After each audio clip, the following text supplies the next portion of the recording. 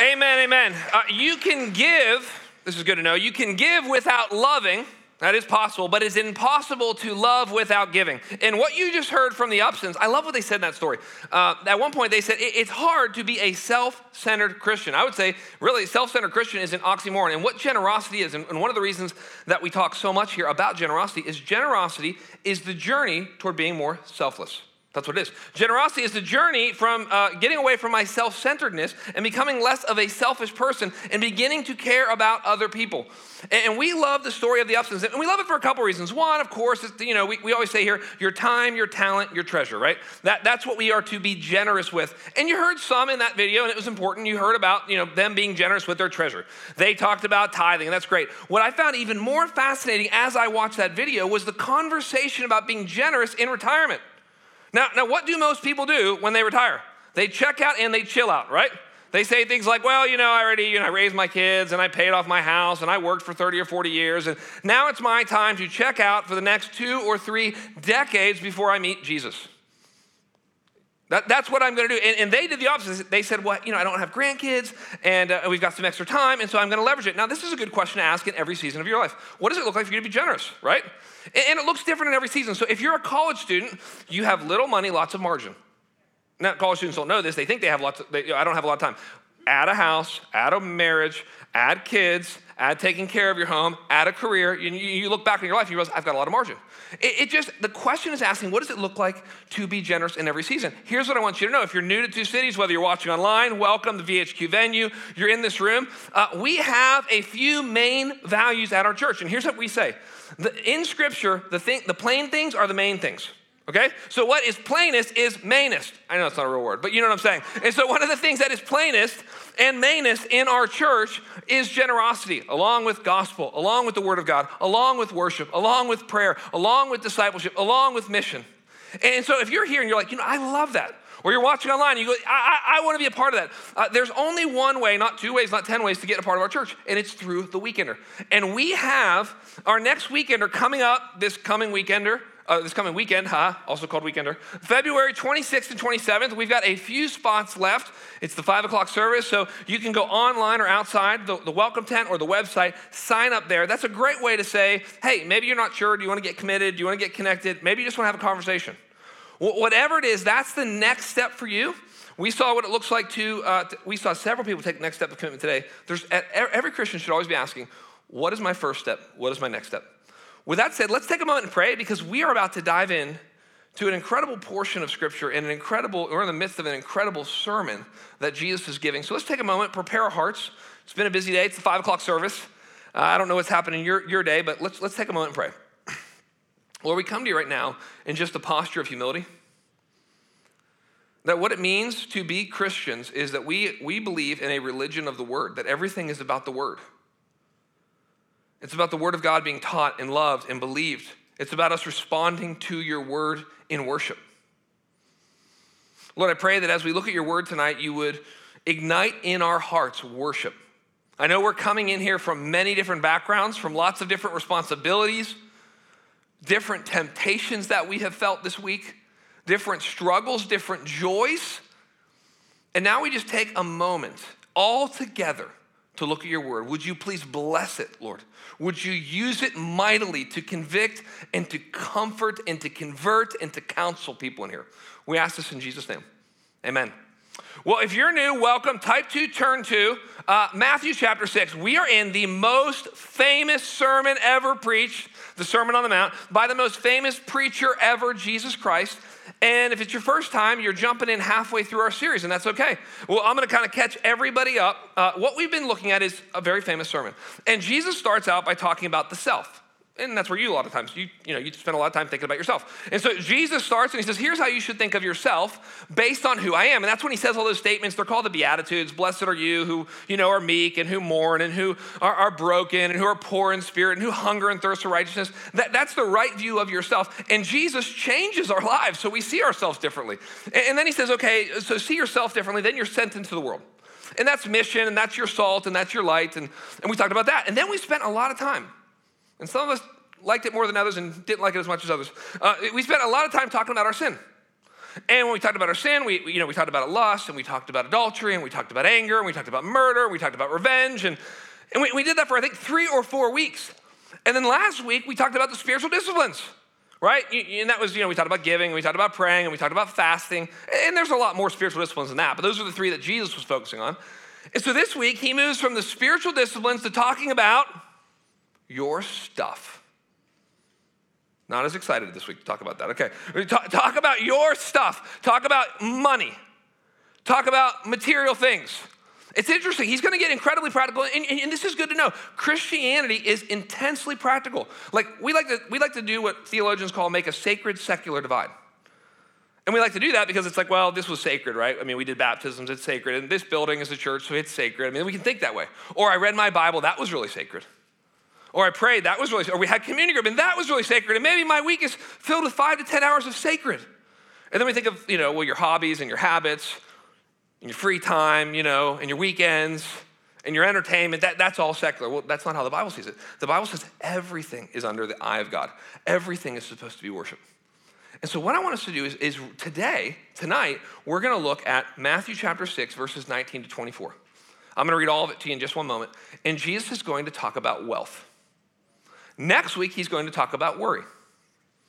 And those 2 things consume a lot of our time, wealth and worry, and they're connected, and that's why Jesus connects them. This week, we're going to talk about material possessions and money. Next week, we're going to talk about anxiety and trusting God. So I think it's going to be an incredibly, and we're right in the very center of the Sermon on the Mount. With that said, I'm going to slowly read us Matthew chapter 6, verse 19 to 24. If you'll turn with me to Matthew chapter 6, verses 19 to 24. Here's what it says. Do not lay up. And if you write in your Bible, and it's okay to write in your Bible if you feel comfortable with that, you can write store up. It's the same word. Literally, it's actually don't treasure your treasures. That would be the literal Greek. Don't treasure your treasures.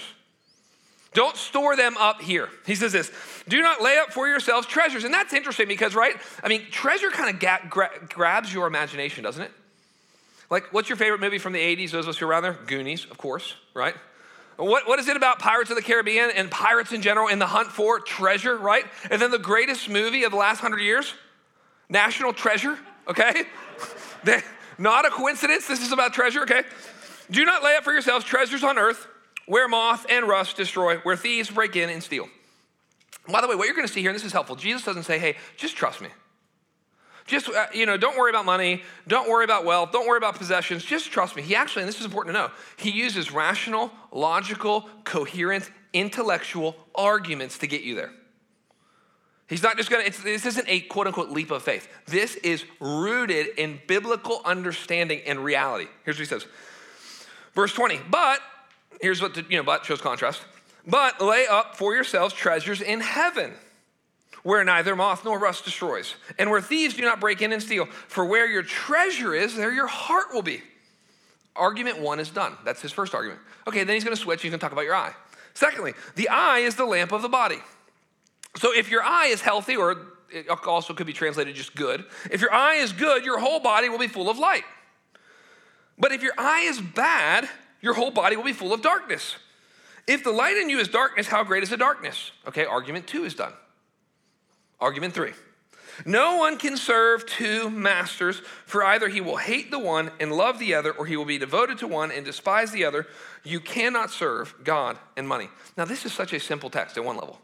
Look at it. It's like, okay, you have 2 hearts that are connected to 2 different treasures, right?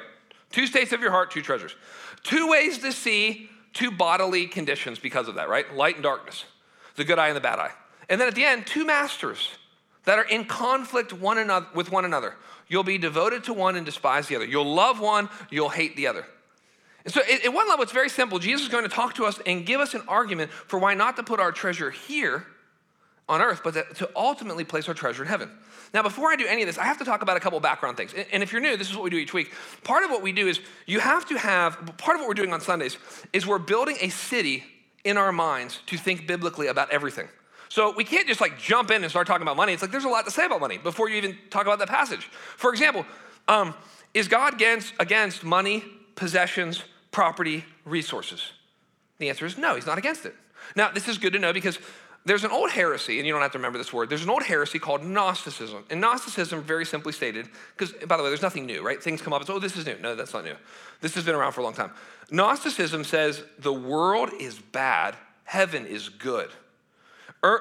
Material is bad, the spiritual is good. The body is bad, the soul is good. Now, Christians don't believe that. We believe, well, everything's good, but things have been corrupted and broken, and the world is fallen since Genesis chapter 3. But the Bible is not against us having things, it's against things having us. Now, okay, here's another way to think about it. Is the Bible against wealth? No, well, no. There's multiple types of people, right? There's godly people who are poor, and there's ungodly people who are poor, and there's godly people who are rich, and there's ungodly people who are rich. So there's 4 different types of people, okay? But there's a lot of godly, rich people in the Bible. Abraham, godly and rich. Solomon, for some of his life, godly and rich. For some of his life, ungodly and rich. David, godly and rich. I mean, there's a lot of wealthy people. Now here's what's the problem with wealth, right? The problem with wealth, God's not, isn't afraid of us having stuff. He's afraid of stuff having us. And here's what that means. What Jesus is addressing in this passage and in many other passages are the negative effects, potential, let me say it more carefully, the potential negative effects of wealth on our souls. And if you've ever made more money now than you made in the past, you could relate to this at any level. And it would be amazing, it really would be amazing if you could have lots of money. Literally, it'd be great if you could have lots of money and you could have lots of money and you could have lots of money and then you could have all the material things you wanted and we could all have it. And that would be amazing if it did nothing to our souls. That there's something, it seems, and we'll look at this passage, there's something that money does to, and possessions do to our soul. And part of what we see in this passage is it anchors us here. It tends to make us say, this is where I'm happy, this is where home is. There's a third thing that we have to talk about with money, and it's savings. Is the Bible against savings? Because if you just read this passage, you'd think, I can't save anything ever. Now, is the Bible against savings? No, it's against the selfish accumulation of stuff. Yes, it is against that. But is it against, read the Proverbs. Hey, the ant stores up, great. Hey, save enough money for your kids and your kids' kids. That's in the Proverbs. It's like, well, that's a lot of money. Now, today, it's interesting though, because savings is a concept. It's not a massive concept in the Bible. It's a huge concept in America. Right? If you ever, and I'm not a financial advisor, if you ever meet with a financial advisor, and you're a normal human being with a normal income, it's a little overwhelming.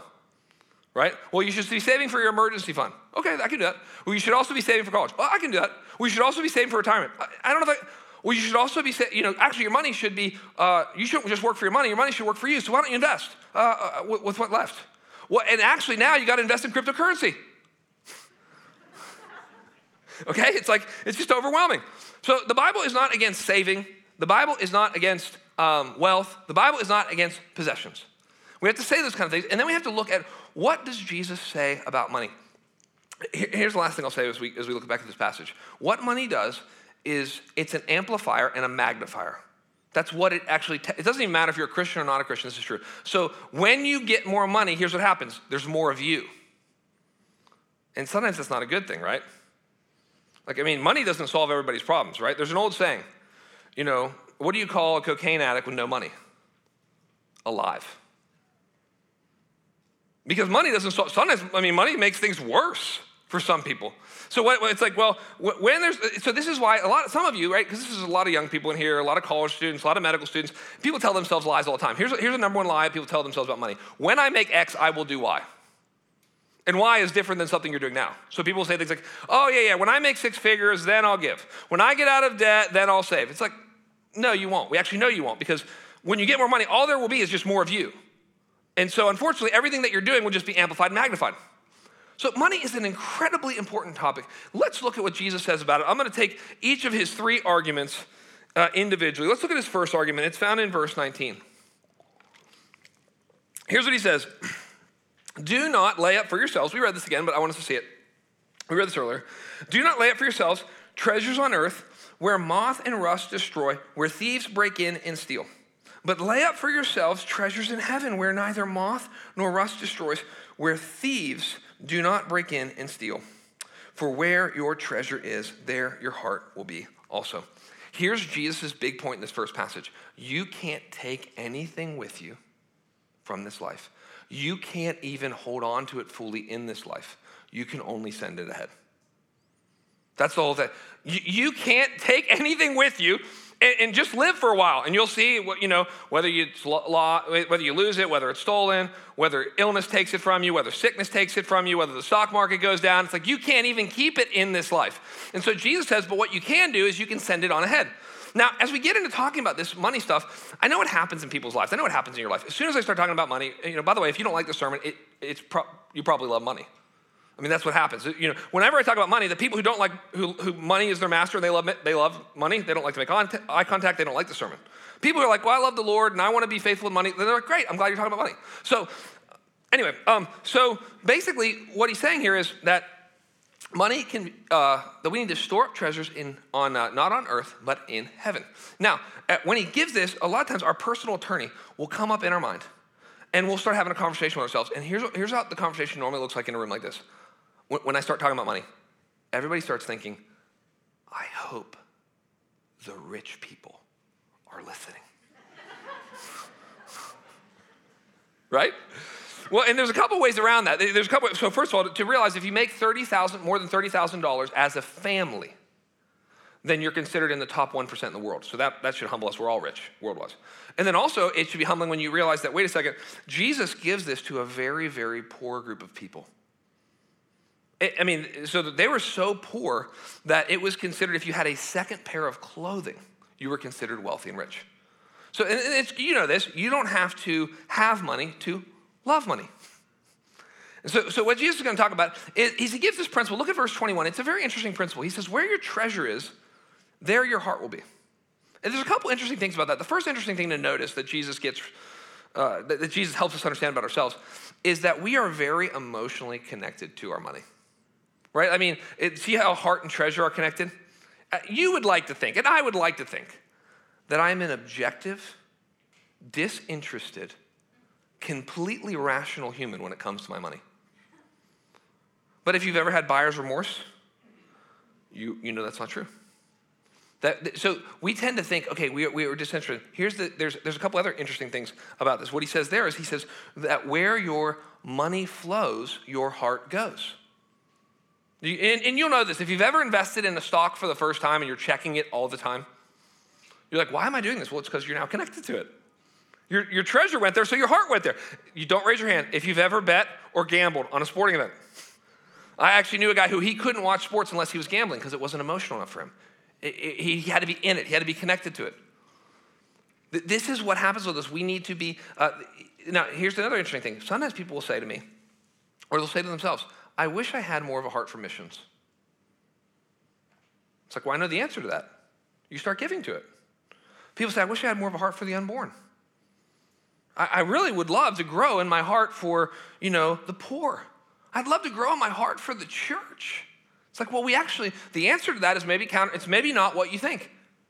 The answer to that is if you start giving to it, your heart is going to go to it. So Jesus tells us, he says, do not store up treasures in heaven. Now, there's two reasons, and I thought about this a lot. There's two reasons I think we store up treasure here. And here they are. We think that it's going to make us happy, and we think that this earth is our home.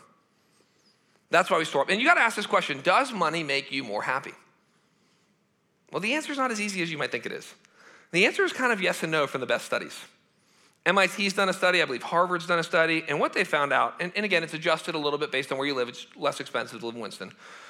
What they have found is until a person makes, again, based on home and how many children and everything, it might change a little bit, but basically until when a person makes up to $70,000 to $90,000, up until that point, it actually makes you happier to make more money. Until about the threshold of $70,000 to $90,000. And that's when you can keep all the bill payers away, or bill collectors away. That's when you're not worried that your Honda is going to break down and something terrible is going to happen and you're not going to be able to afford it. Or your AC unit's going to go. It's like, well, I could pay all my bills, and I can basically handle any massive emergencies. They say after that, money contributes zero to your overall happiness. Isn't that incredible? It's like, I love it when science and, sociology and psychology catch up to the Bible. Okay, this is what the Bible's saying. So to a certain extent, of course, because we have to live and and I get all that, and we'll talk about that it makes a difference, but ultimately, there's no long-term connection between money and happiness. But what do we believe here? What do we believe in America? We have two main values in America of reasons why we store up. Materialism and consumerism. Materialism, right? Here's my definition of materialism. If I have more in my hands, I will be happier in my heart. And we have so much stuff. Like, it's unbelievable. Do you know that the average person, 25% of people who own a 2-car garage never park their cars in it? You know, it's like, and you know that. You've driven in those neighborhoods where everybody's parking outside, right? Because they're also using their garages for more storage. So near the BB&T ballpark, which is now the Truist ballpark, this was months ago, I was driving around downtown, and I love our city, and I saw that they were building a brand new building right next to BB&T, and I thought, yes! We need, and then it was getting tall, and I thought, condos, awesome. Or like restaurants or retail, or this is gonna be awesome. And then it kind of got a little farther, and they started putting brick up, and I thought, someone's investing. Yes, we got, this is a long-term investment here. And then about a month later, they put the name on it. I'm like, it's a storage center. Have you seen this? So we built a massive storage center in downtown. What's wrong with us? Do you know there are more storage centers, like the centers, not the individual units, than there are McDonald's and Starbucks combined? And to make it worse, but not to make anyone feel guilty here, the average storage unit is the size of the average home in a third world country, and it's made out of the same material. I mean, we just have, we Americans have 3% of the children in the world. We have 40% of the toys. The average American woman in 1930 had 9 outfits. The average American woman today has 30 different outfits. We just have so much stuff, but it's kind of arbitrary how I'm talking about these things a little bit, just in defining them. But consumerism is a little different. Consumerism is this idea that I can, and it's a uniquely kind of, it's a newer kind of Western thing. It's the idea that I can buy an identity. If I drive a certain car and I live in a certain neighborhood, right? It's weird. It's not even what I can buy. It's where I buy it. I will buy the exact same food at Walmart and Whole Foods and feel way cooler in Whole Foods and way cooler in Trader Joe's. I can be drinking the same Coke in a McDonald's cup and a Chick-fil-A cup, and I'm embarrassed if somebody sees it in the McDonald's cup. Like, it's the same thing. We're just brand sensitive, right? And I don't know how materialism works for you. Like I know a lot of people feel defined by their car. And what car can I have? And, growing up, I didn't struggle with that until the new Ford Bronco has come out. Has anybody seen this? I mean, I was on the internet for hours looking at it. Like, it's so expensive, But then I'm like, could I get this car and could I get it used eventually? And I started looking, and then I remember thinking like, I had this conversation with myself. I don't think I'm cool enough to drive a Ford Bronco. And then I was like, who would I need to become to drive this? And then I had this, well, maybe I'll be more outdoorsy if I get a Ford Bronco. And maybe that's how I can convince my wife, No. So it's like, but it's just amazing what these things do to us. And so we have materialism, we have consumerism, and then we have comparison, where we compare everything, right? It's like, it's like, well, then I'm comparing my unfiltered life, because I know it, to your filtered life, and I'm seeing that, how do you send your kids there, and you're on vacation again, your house is big, your family's beautiful, how are you affording to send your kids to private school there? And so we have this whole comparison gap, and so we're never satisfied. So here's how Jesus reasons with us. I want you to see in verse 20. Here's what he says, or verse 19, I'm sorry. He says this, do not lay up for yourselves treasures on earth. Here's his first reason. Where moth and rust destroy, where thieves break in and steal. Here's what he's telling us, that you can't even keep it here. You see, he says moth, rust, and stolen. He's talking about how things get taken from you, even when you try to keep them here in this life. They're prone to decay, deterioration, depreciation. It's very, very, so there's two things that are really hard to do, and you see this the older you get. It's very hard to make enough money, right? To make a living wage, that would be to pay for you. And a family wage is really amazing. To make enough money to have a family wage, it's like one person works for 5 days and provides for everybody for 7 days. Wow, pretty cool. One person works for 5 days, provides for multiple people for 7 days. Cool.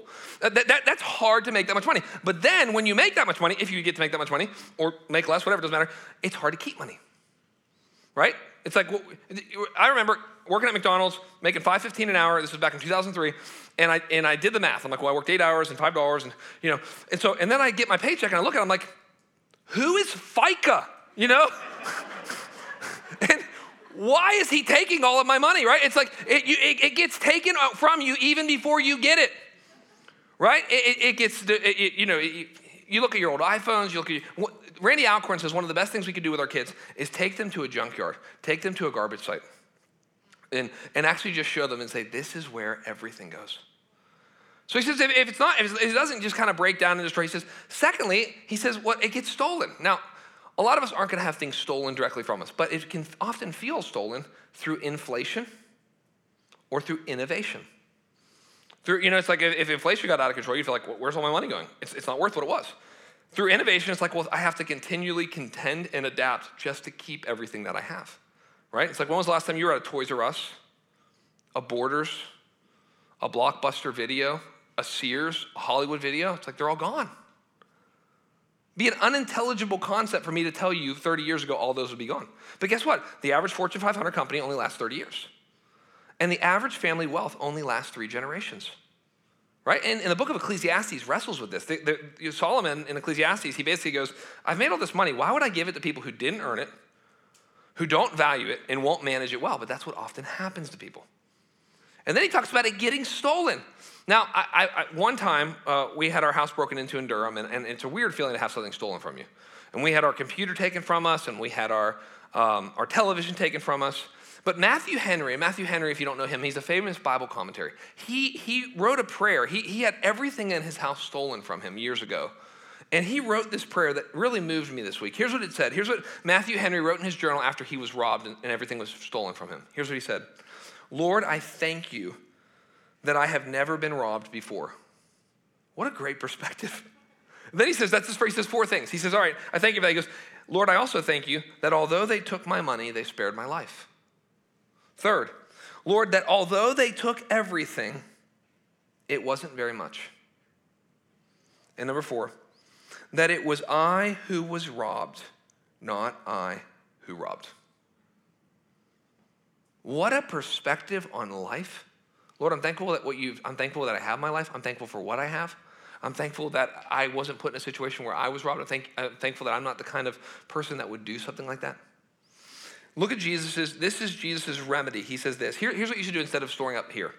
But lay up for yourselves treasures in heaven where neither moth nor rust destroys, where thieves don't break in and steal. For where your treasure is, there your heart will be also. He's talking here about sending it ahead, sending your treasure ahead. If you know the story of the famous Egyptian kings and pharaohs, what they would do is they would bury themselves with all their gold. And they thought somehow if I die with it and everyone buries me with it, then I can take it with me. But that didn't happen. They were unable to take it with them. So he says, what you need to do is send it on ahead. Now, this is the concept of what's called delayed self-interest. And it's shown up multiple times in the Bible because God motivates you through love and through fear and through rewards. And so when it comes to rewards, God is going to do delayed self-interest. Hey, I want you to, he doesn't say, hey, it's wrong to want to have treasure. Like, don't feel bad about that. He's like, he doesn't say, it's not wrong to want to be rich. Let's be rich in the right way. Let's redirect the desire to be rich and let's point it heavenward and let's do good deeds for people. And so this world's going to get better and you're going to do better things in this world and you're going to be more selfless in this world and you're going to get rewarded in the next. He does the exact same thing when the disciples are fighting over who's great. And he goes, hey, guys, if you want to be great, right? That's what he says. He doesn't say, hey, I don't want you to want to be great. Stop wanting to be great. He says, no. If you want to be great, you have to be servant and slave of all. So he appeals delayed self-interest. This is the call to invest your life in the things that really matter. That's what it's a call to. It's a call to say, look, there's only 2 things on this earth that last forever. The souls of man and the word of God. What does it look like? And it looks different for every person. Based on your personality, based on your skill set, based on your career, based on your age and stage. What does it look like for you to store up treasure in heaven? What does it look like for you? Maybe it's through prayer, maybe it's through personal evangelism. When Billy Graham died, Billy Graham is one of my heroes, I talk about him a lot. When Billy Graham died, he was a worldwide evangelist. He went and spoke and led a lot of people to Christ. There's this beautiful cartoon that was drawn of him the week he died. And it's him at the gates of heaven and there's an angel. And you can barely you can see back behind the gates. And the angel says to Billy, he says, Billy, welcome home. And then he points behind him, he goes, there's a lot of people who would like to say hello and thank you. And you look in the back and you just see thousands and thousands of people. And what an incredible thought. See, I don't think we've directed our hearts heavenward enough. What an incredible thought to say, who would meet you in heaven and say, I'm in eternity. I have eternal life because of you. Thanks for your prayers. Thanks, when you gave to hold the rope, I came to faith in Christ in India. I think that's going to happen.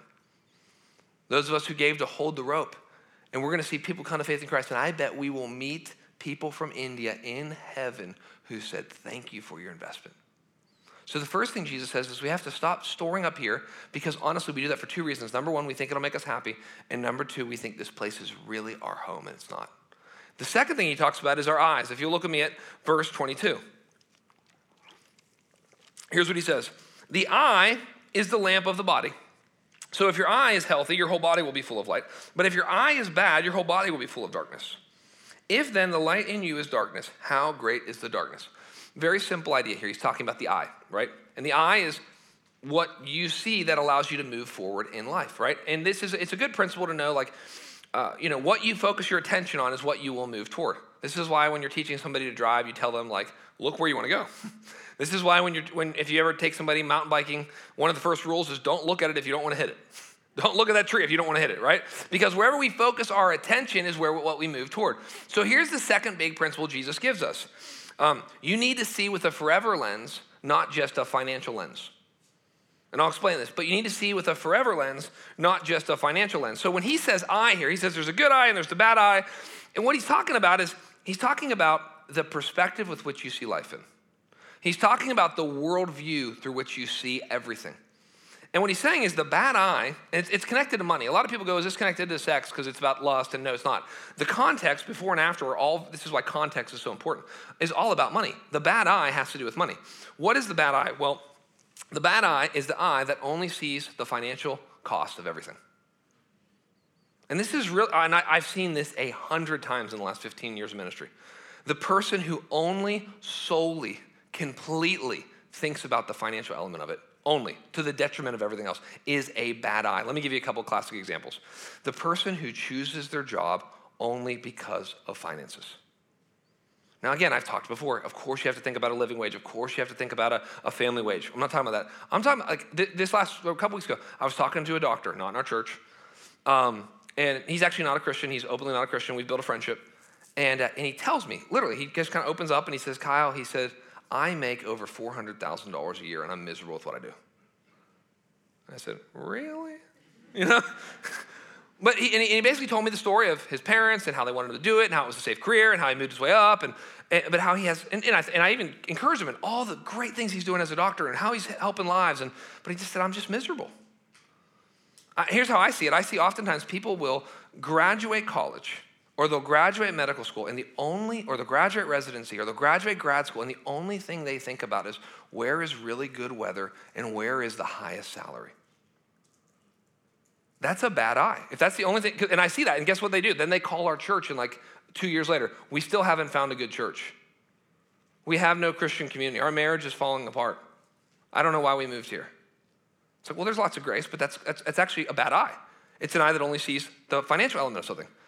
And this is less common in first marriages. How many people often, though, in our society marry because of money? Right? And here's a good saying when you marry for money. If you marry somebody for money, you pay for it every day. If you marry somebody for money, you end up paying for it every day. And we see extreme examples of that, right? Years ago, there was that girl, Playboy girl, who she married an 85-year-old man who happened to have $100 million. I'm sure it's just a coincidence, It's kind of an extreme version of, okay, we just know what's going on. He married for sex and she married for money, and that's kind of the deal they're gonna do. Let me give you a real practical third one, and I see this all the time in our church. I see this all the time among young couples. Couples get married, they're double income, no kids, right? And all of a sudden they have a baby. And we're not against both people working, and we're not against dual incomes, and we're not against all those other things. But what often happens, and I see this all the time, is normally the wife kind of sheepishly kind of says, I'd like to kind of stay home maybe. Or maybe I'd like to just go part-time. And as soon as you try to have that conversation, or they want to have that conversation with somebody, when you say, well, then if that's what you want, if you'd like to just go part-time, then why don't you do that? Well, you guys know what the answer to that is, right, every time. We can't afford it. And that may be true, and that's up to you to decide that. But what's interesting about that is that you can't afford it. Are you talking about all costs, or are you talking about the financial cost? Are you talking about, have you thought about, the long-term health of your family? Have you thought about, your emotional health? Have you thought about your physical health? Have you thought about your wife? Right? Because sometimes it's guys who don't want to sacrifice, who want their wives to go to work so they can have a higher standard of living. And the wife's like, I'm willing to sacrifice.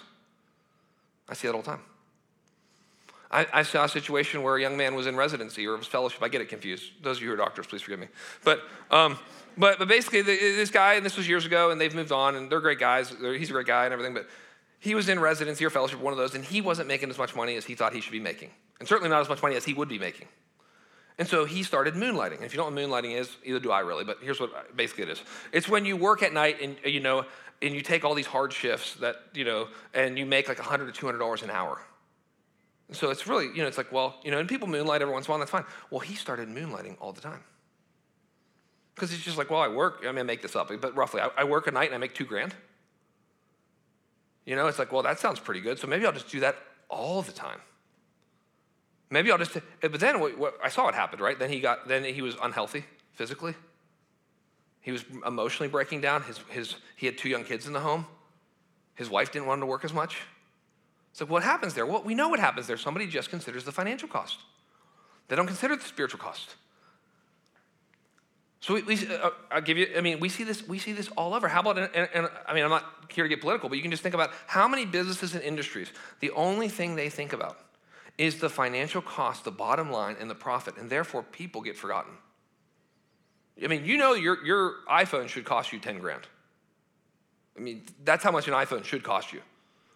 But because of sweatshops and overseas stuff, and I don't understand all of it, but that's how you're able to get an iPhone for $2,000, whatever it costs nowadays. So this is, and Jesus says, here's what you need to do. You need to begin to see all of life not through the financial lens, but through the faith lens or the forever lens. Not through the lens of greed, the glasses of greed, but the glasses of the gospel. And he says that's actually what repentance is. Repentance is I change my mind. This is literally what repentance is. The phrase repentance is where we get the word metamorphosis from. It's I change the way that I think, therefore I change the way that I live. That's what true repentance is. I see money differently, and I see sex differently, and I see marriage differently, and I see career differently, and I see family differently, and I see my weekends differently. And it's like, well, since I'm seeing all those new things differently, then I'm living differently. Which leads to the last thing he says. So first he says, where are you storing things up? Secondly, he's saying, what are you seeing? And thirdly, he asks this question, who are you serving? Who are you serving? One simple verse that Jesus closes this section on money, possessions, resources. Here's what he says. No one can serve 2 masters. For either he will hate the one and love the other, or he will be devoted to the one and he will despise the other. You cannot serve God and money. Third principle is you need to see money as a tool and not an idol. We need to see money as a tool and not an idol. What's interesting here is he talks about money as a master. And he says, well, God's master or money's master. And in fact, if you look at the end of your verse, and it depends on your translation, he says you can't serve God and money. Now, what's interesting here is, and I don't do this often, but this is actually important for this section. The New Testament's written in Greek. Matthew's written in Greek. All of Matthew 5 and 6 and 7 are written in Greek, except for this word. The word money at the very end of chapter 24, or verse 24, is literally, Matthew puts the Aramaic word mammon in there. So it's kind of like, it's supposed to stand out. It's like, wait a second, everything was in Greek, and why are you throwing an Aramaic word in there? Because mammon is the god of wealth. Mammon is this idea that money has a power and almost like a spirit on it. Why is that? Why is money so powerful? Money is the most, just so you know this, money is the most godlike thing on earth. It has many of the same attributes or makes many of the same promises that God makes. Right? Money says, well, I can basically heal you. Not of everything, but we'll fly up to the Mayo Clinic if we need to. Money can heal you in a lot of ways.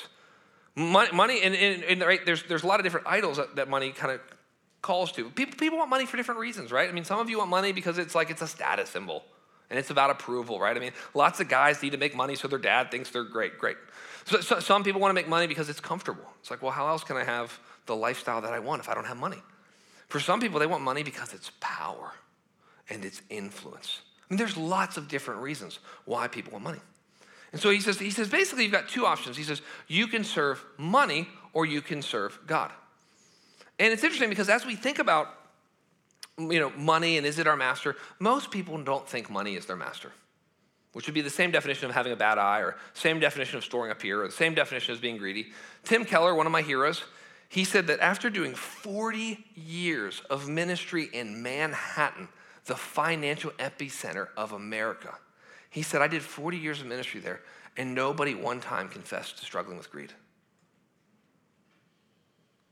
He said, I couldn't believe it. People would come up and they'd say, well, I'm struggling with pornography, or I'm struggling with sexual sin, or I'm struggling with anger, I'm struggling with bitterness, I'm struggling with unforgiveness. He said, greed is one of those things that we don't see in our own lives very well.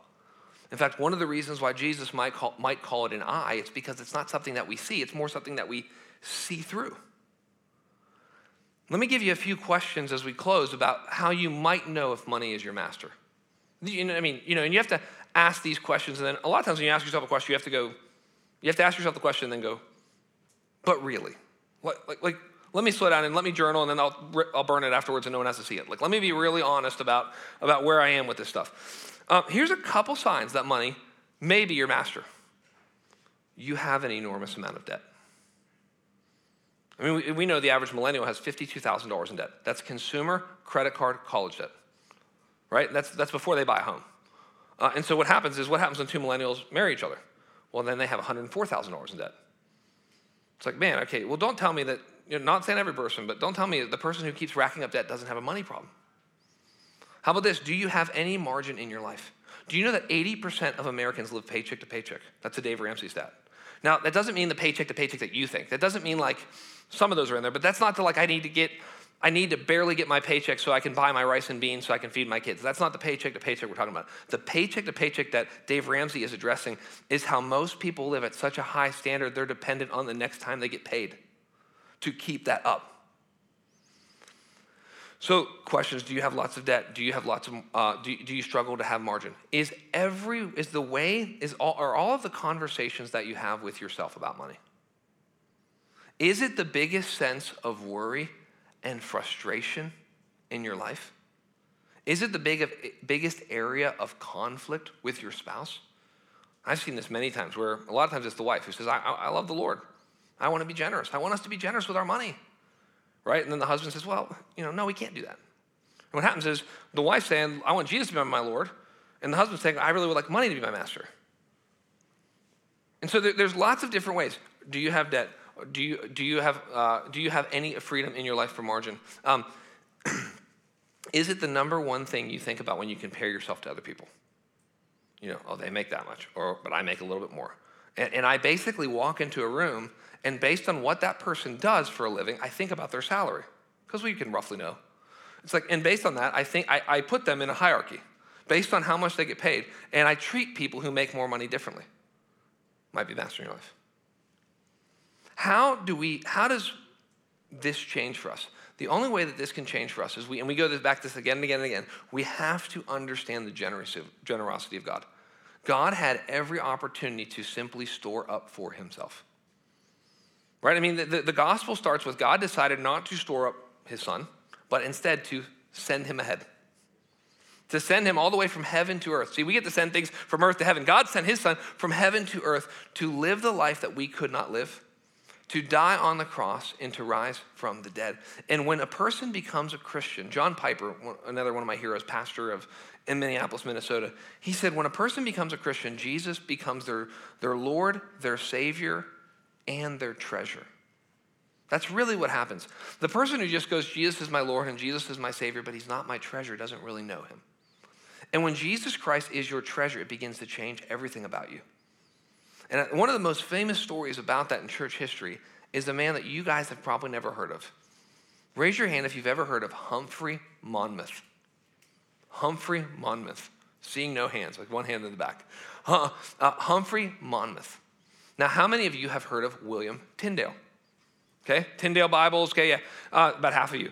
So William Tyndale is the first person to translate the Bible into English. And just so you know, that was illegal. Just so you know, people didn't want him to do that. They wanted to keep the Bible in Latin. And so for him to do this, it was going to be incredibly expensive. He was going to have to quit his job. He was going to have to, he's going to have to figure out how to make a salary. He's going to have to get all the resources. You're looking at years to translate the entire Bible well into English. And so his very good friend, Humphrey Monmouth, said to him, if you will take on this spiritual burden, I will take on the financial burden. And it's an incredible story because Humphrey Monmouth was a very, very wealthy man who said, I will pay your salary because I want to see this done, because I have a vision of what it would mean in heaven. He said, not only am I going to pay your salary, you're going to stay with me and I'm going to keep you in hiding. Not only that, I'm going to pay for all the resources that you need. And then he had a boat system. He had many ships, Monmouth did. And so he used his ships to smuggle the Bibles, to get them so that people could read the Bible in their own language.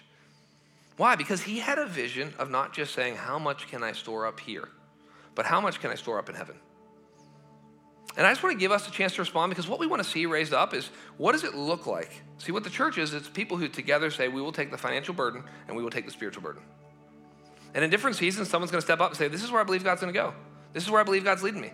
This is every time a church plant goes out, they say, I will take the spiritual burden. And everybody else says, great, then we're going to take the financial burden. And I just want us to be able to respond for a moment. If you'll close your eyes and pray with me, I just want us to respond wherever we are. The Word of God must be responded to.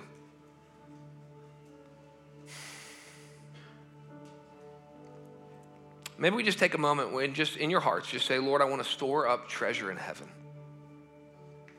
And just think about, well, what would it look like? What would it look like? What's one decision that you could make? Maybe it's you're going to start praying for somebody.